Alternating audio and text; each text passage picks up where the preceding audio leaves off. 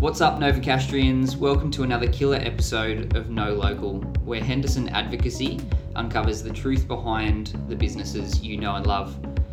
From the beaches of Nobbies all the way down to Redhead and everywhere in between, we are your local area experts. Connecting with the faces behind the brands, it is our aim to bring together the local business community and find out what it is about these businesses in Newcastle that makes them thrive.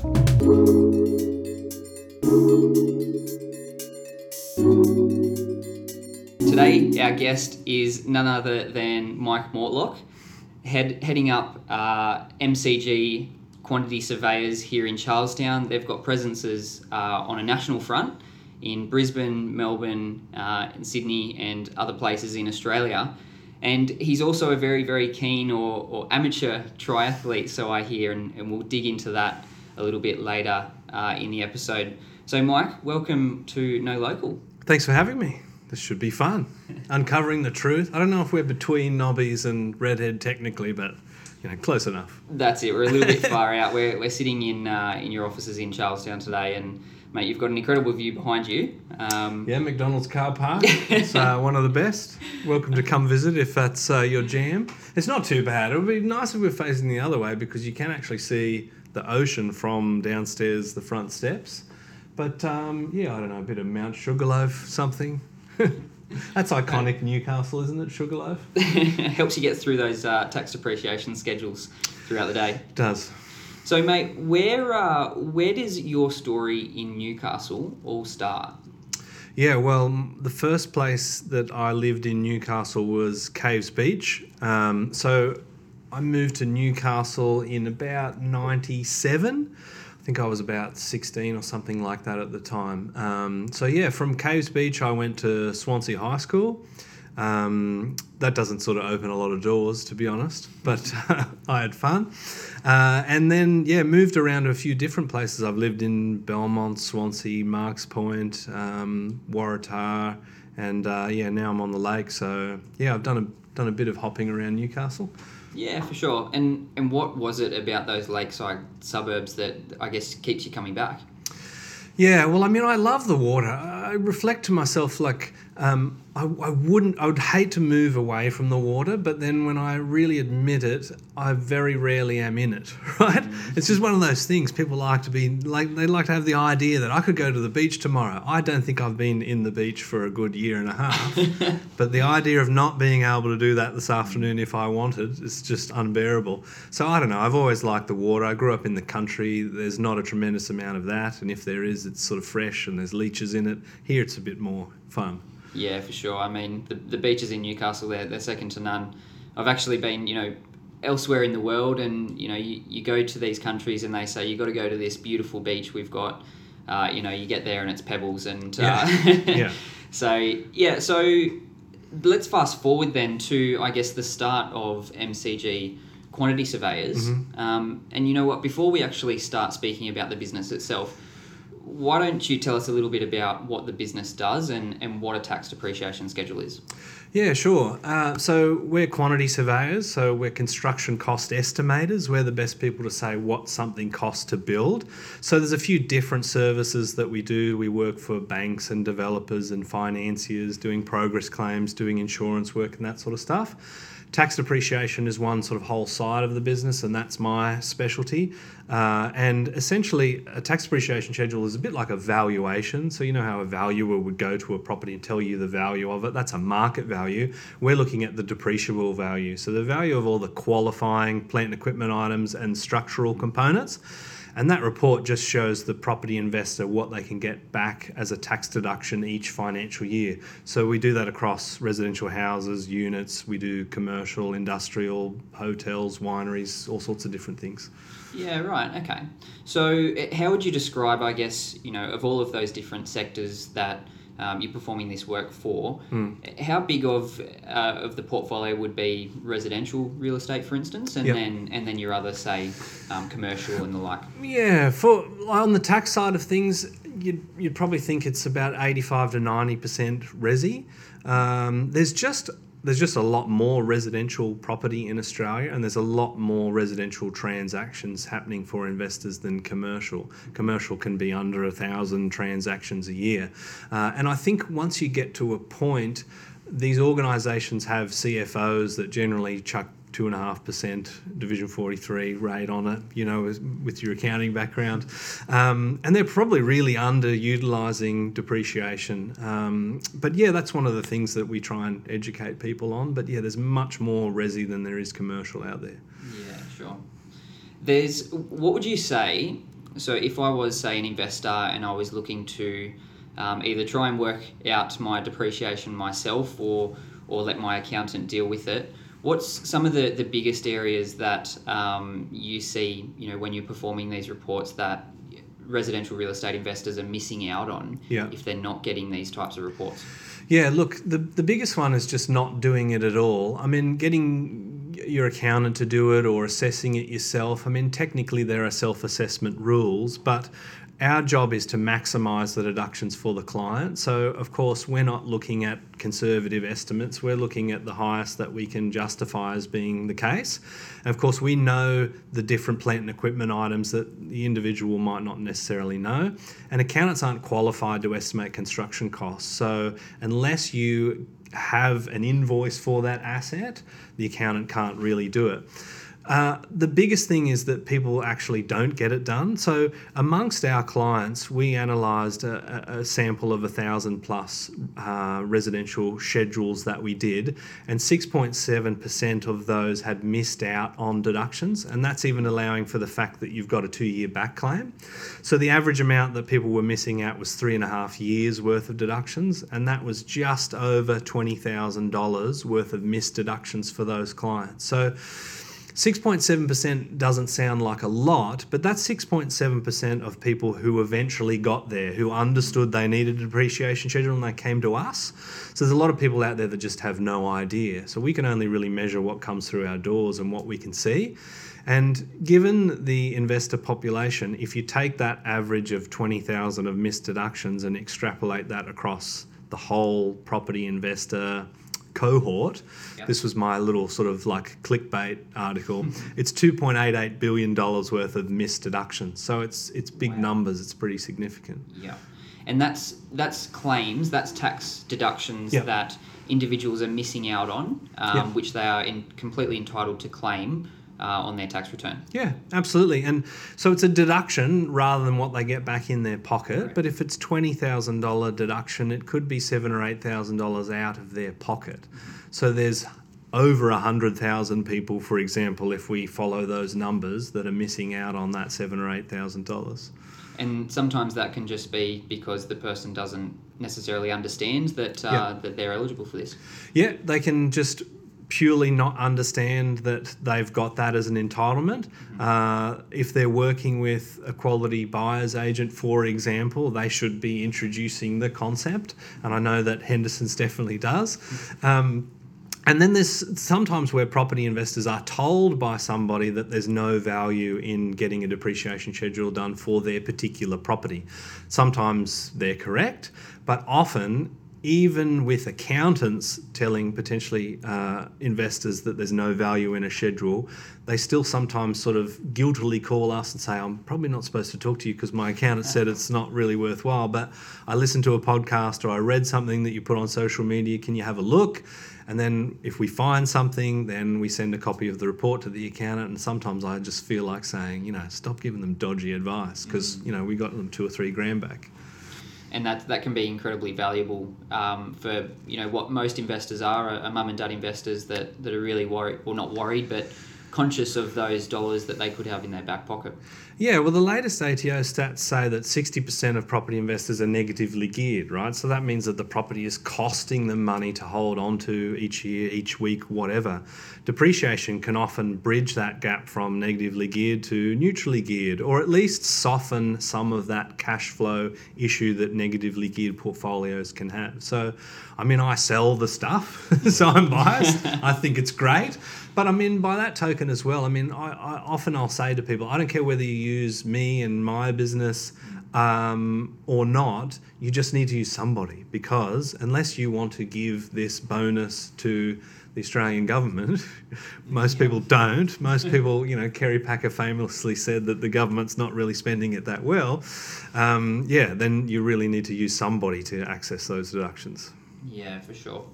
And while we're on that topic of the business itself, take us right back to, I guess, the origins of the business and what were the steps or the things that tended to happen for you for you to build MCG Quantity Surveyors, right back in 2011?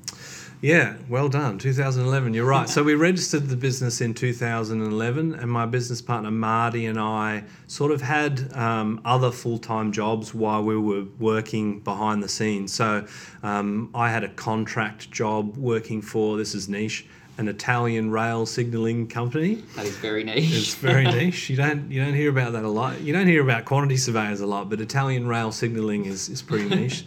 The parent company builds helicopters, so I wish I got to play with that stuff, but no. So I was doing a project controller role there, and I did that for about a year. And worked after hours, weekends, doing the tax depreciation stuff. Really spent a lot of time building the system so we would be ready to launch. Then we got to the point where after about a year, there was about enough money for me to jump in there and pay my salary, or at least survive. And then so I built the business up a little bit more hands-on. My business partner, Marty, he was doing that project. He had a project management role in the same company for 2 years. So I worked in the business for a year, and I said, righto, Marty, I think we've nearly got enough money for you to come in. And, of course, when he focused all of his energy, he was able to grow it as well. So when we started, we were just working from a home office. Mm-hmm. Our first employee was thankfully a mate of mine, so she came and worked from the front bedroom of my house. As then, the reception or the front of office? No, because the good thing about the business that we started is that people didn't sort of come to you saying, I want to get a tax depreciation sheet. And I said, well, step in, madam, and we'll, show you all the brochures and stuff. It didn't really matter. And if we needed to meet a client or accountant or referrer or anybody, we'd say, oh, yeah, what's your favourite coffee shop? Or we'll come to you. So we didn't really need a presence. But when we got the next employee, they were a total stranger. Mm-hmm. And I didn't necessarily want the front bedroom to sort of get jammed up with people. And I didn't know this person. I thought, this is a little bit weird. So then we got our first office, which was actually next door to where we are now. So we had a smaller space there, and we sort of leapfrog over to here. And yes, since we started there, we've grown pretty quickly, and that's been a lot of fun. And that all culminated in 2018 when you were part of the AFR or what I think it was the BER. BRW used to be, yeah. Sorry. Yep. The fastest growing companies in Australia. Yes. So tell me a little bit about, I guess, the journey to getting to being one of the fastest growing companies in Australia. Yeah, well, the first thing was, we were lamenting the fact that if we had have held off registering our business name, we would have made the fast starters list. So there's a fast 100 and then there's the fast 50 startup companies. But because we sort of registered it and did nothing for a little while, we missed that. And we're like, that's crap. But we'll go after the fast 100. So the first hurdle, I guess, was I'm sure that the numbers change each year for the entry requirements, but the first submission year, you need to submit 4 years of financial data, so your turnover for 4 years in a row. If you're publicly listed, then it's easy. If you're private, your accountant has to certify it and you have to send it all in. So it's a real drop your trousers sort of thing rather than a popularity like winning this, Australia's best thing and it's a panel of judges. So I really liked that. So the first hurdle was we had to turn over $500,000. So obviously the first couple of years in business, we weren't at that point. So then when we got there, we were needing to, of course, grow at a certain percentage each financial year. And of course, me being a numbers guy, I looked at the last 9 years and figured out what the lowest percentage growth we could reach to get on it each year. And it ranged between about 34 and 49%, something like that. So in fairness, we didn't sort of at that $500,000 point and getting past that think, all right, well, this is the plan. But sort of halfway through, we realized, like you only really need to get, 30 or 40%. I make it sound easy. I was going to say 30 or 40% growth year on years, it quickly turns into an incredibly big business. Yeah. Well, we realized that we were actually on track. Like we should have been able to do it. So then really the last full financial year, I think we did what did we do? I think we did a 76% growth for the first year. Then we did a 20 something, and we were like, the wheels fell off. We were terrified. It was a disaster. And for the last one, we were aiming for 50. So in that financial year, we said to the staff, this is what we want to do. All of the goals and KPIs sort of came down from that. So that was a real great unifying thing. And we said, we want to do it because we are, at the end of the day, and still a small business, punching it out against big competitors. And on that Fast 100 list, there's massive competitors, hundreds of millions of turnover. And we thought, wouldn't it be great if us as a bunch of sort of idiots in Charlestown could get on that list? And I said, for you guys, it's just going to be fun. Let's get stuck in. Let's have a crack. Let's, celebrate at the end of the day. We'll have a big party. It'll always look good on your resume, whether you're here or not. And let's just, swing for the fence. So we hit 50% growth on that. And I think across that, the 3 rolling years, we hit it was either 41 or 42% year on year growth, and that got us in 91st position on that list of 100. And we didn't care. We just didn't want to be 101st. Yep. We knew we weren't going to be up the pointy end, but I don't think there were any other Newcastle companies on there, and I don't think there's ever been a quantity surveyor on there. So we were wrapped. Yeah, Mike, that's a very big feat, and congratulations for that, mate.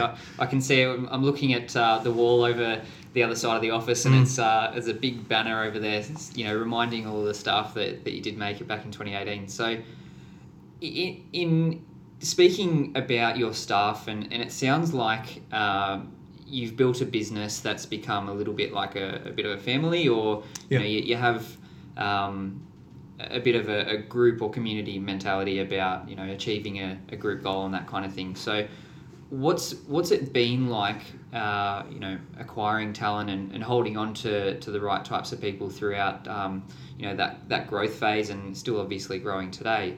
Has there been those guys that, or any times that you've really felt comfort in knowing that the team you've got behind you is really banding together and moving towards that common goal?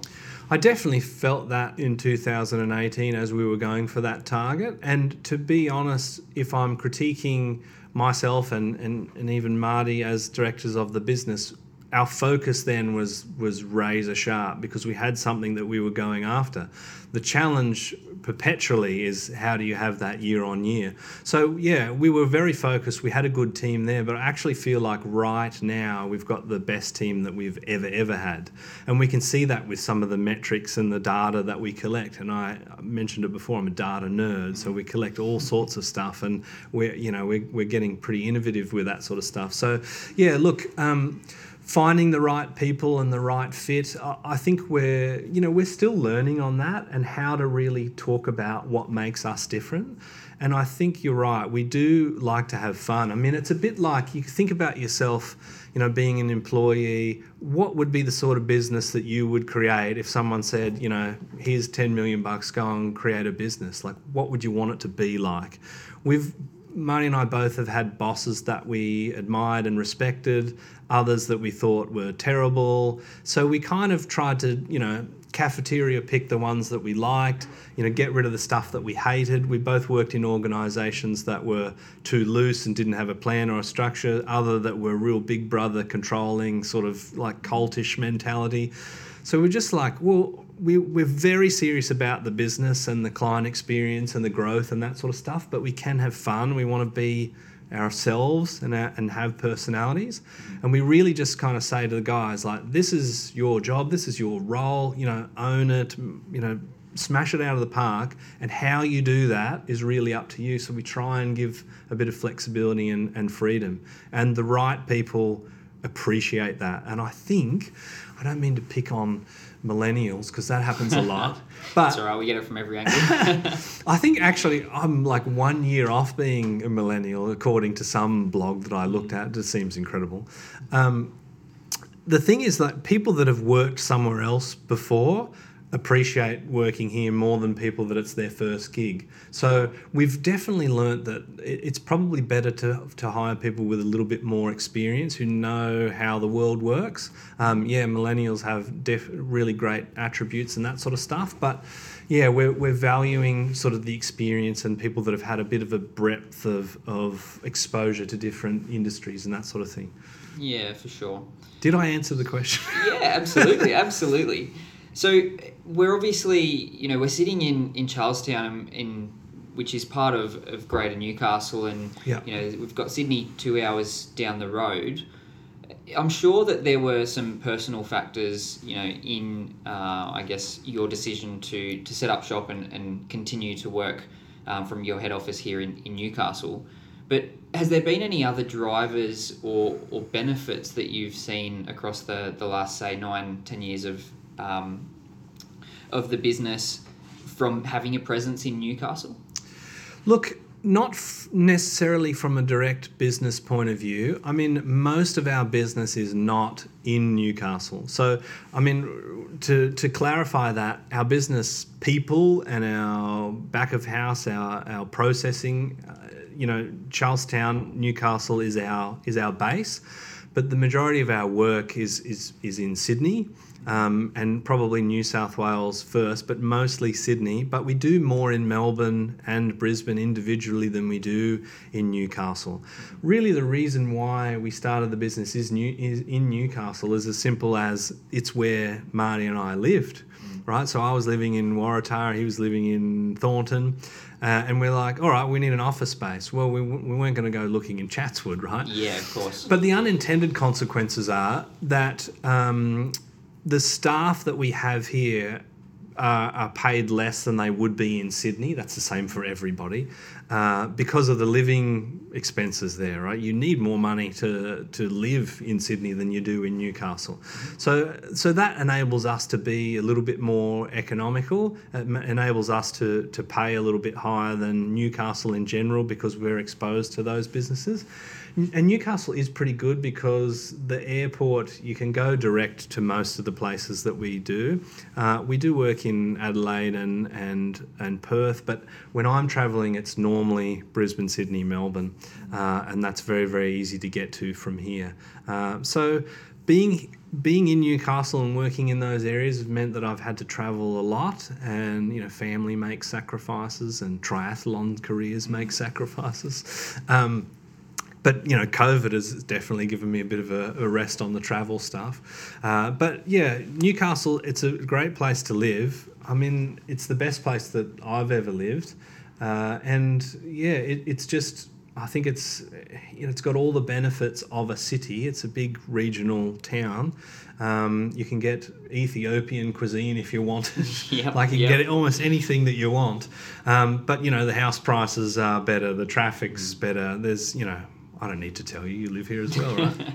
Yeah, it's my pick of the town. Of course, I grew up in Nelson Bay and right. migrated down to Newcastle, but I've spent a good part of my professional life in Sydney, and just the comparison between, I guess, the work-life balance and also the time you get in your back because of, say, the shorter commutes and your money gets you much further in real estate and all that kind of stuff.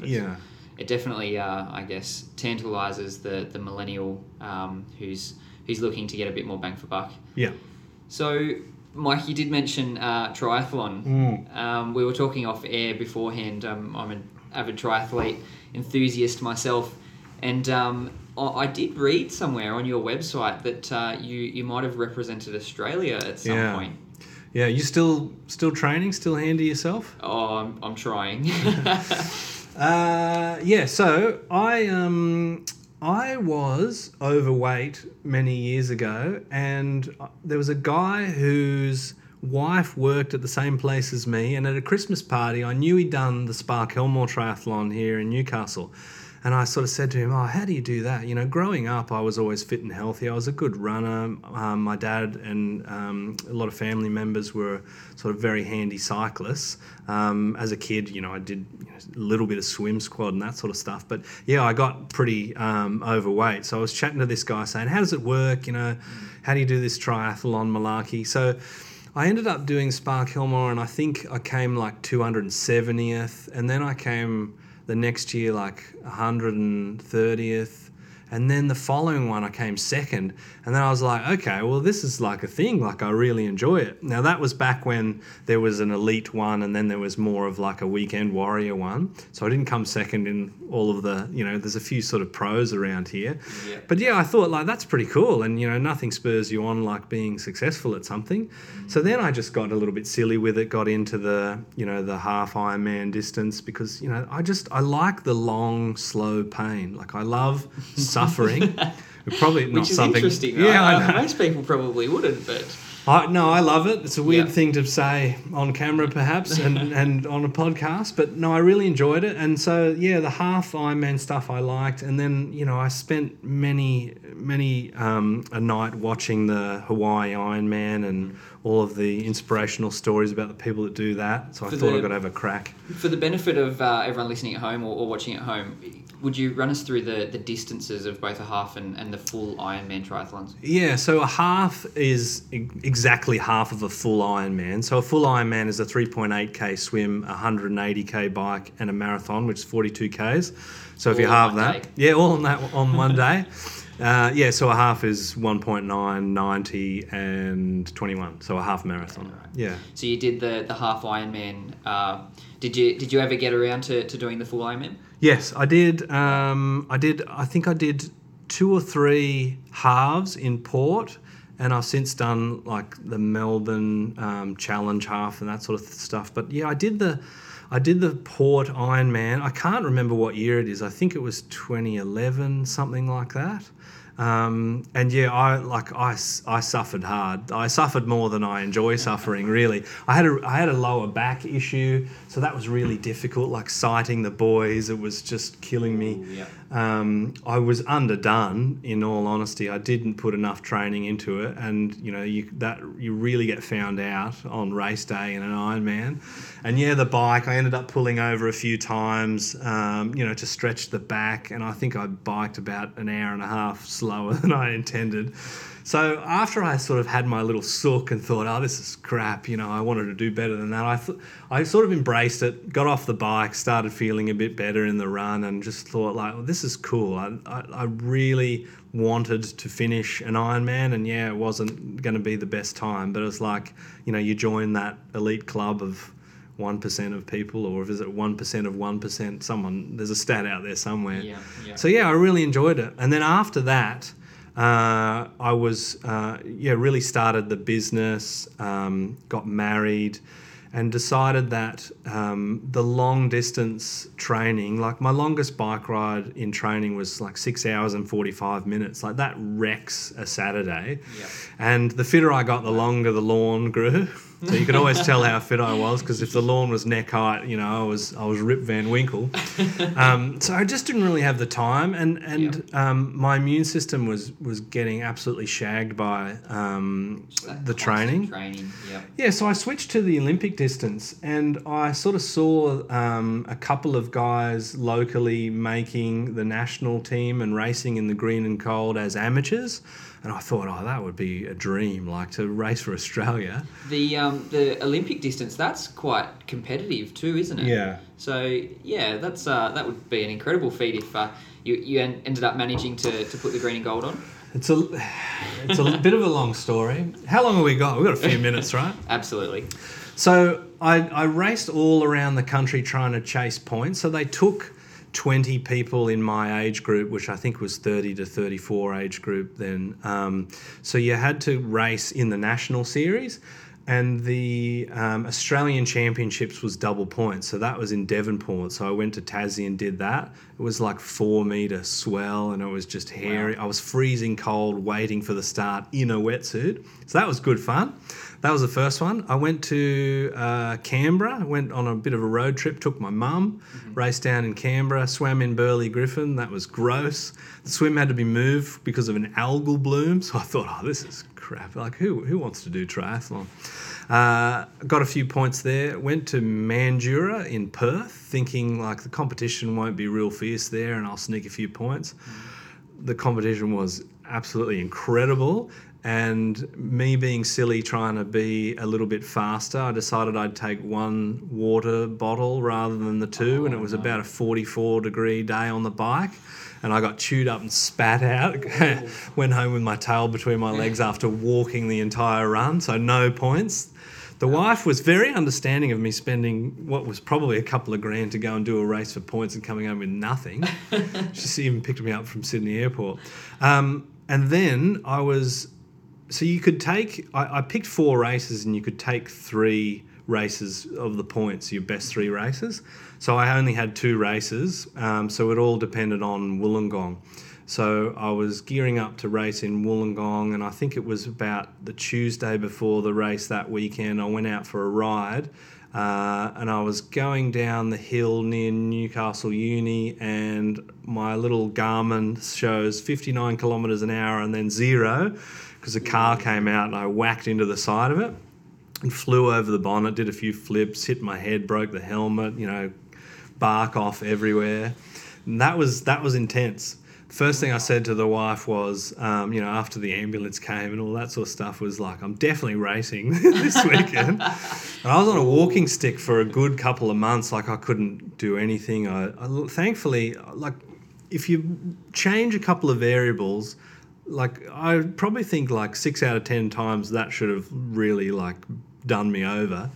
Yeah. But I was lucky that I did get back, and thankfully, even without doing that Wollongong race, I qualified with enough points to be 19th of the 20 people that they wanted to take to the Worlds. That was a really long story, which I apologise. We got there, so you got to put the green and gold on. I raced for Australia in London. I did the aquathon as well because they were short of people. I thought, why not? I'm here, I'll have a bash.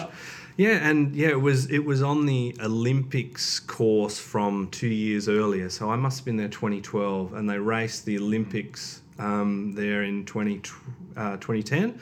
And so, rode past Buckingham Palace and down the embankment and past Big Ben. It's very difficult to sightsee when you're in like a time trial position. I did a little bit, and that was great. And I got a PB, and good fun.